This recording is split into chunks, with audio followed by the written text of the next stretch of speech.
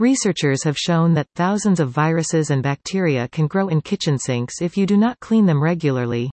Make sure your cleaning kit is strong enough to kill all germs to make sure you and your family do not fall sick. On the weekends you can clean your house thoroughly, as you will likely have more time. However, on weekdays it is only necessary to pick your belongings and do a basic cleaning of the house. When cleaning your home, you will immediately experience a sense of calm.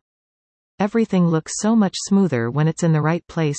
Now you do not have to worry about what your neighbors will think of your house when they come. Instead, you can feel secure about your home, knowing that it reflects a good image of you and your family. When it comes to cleaning a house, you'll want to start with the furniture. There is nothing worse than dust on coffee tables and television stands.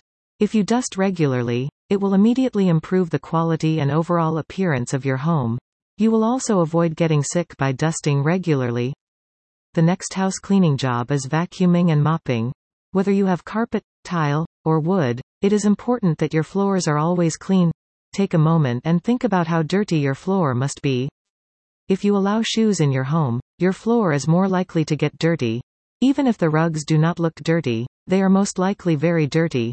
If you plan to do a thorough house cleaning, you need to make sure to cover all areas from top to bottom. Once you have dusted and cleaned the floors, you will want to make sure you clean the bathrooms in your home. Bathrooms should be thoroughly cleaned at least once a week. There are many germs in our bathrooms. Be sure to use antibacterial cleaners to clean the toilet, tub, shower, and sink. You can also use a glass cleaner to clean the glasses around your house. Once you're done with the bathroom, be sure to clean the kitchen sink.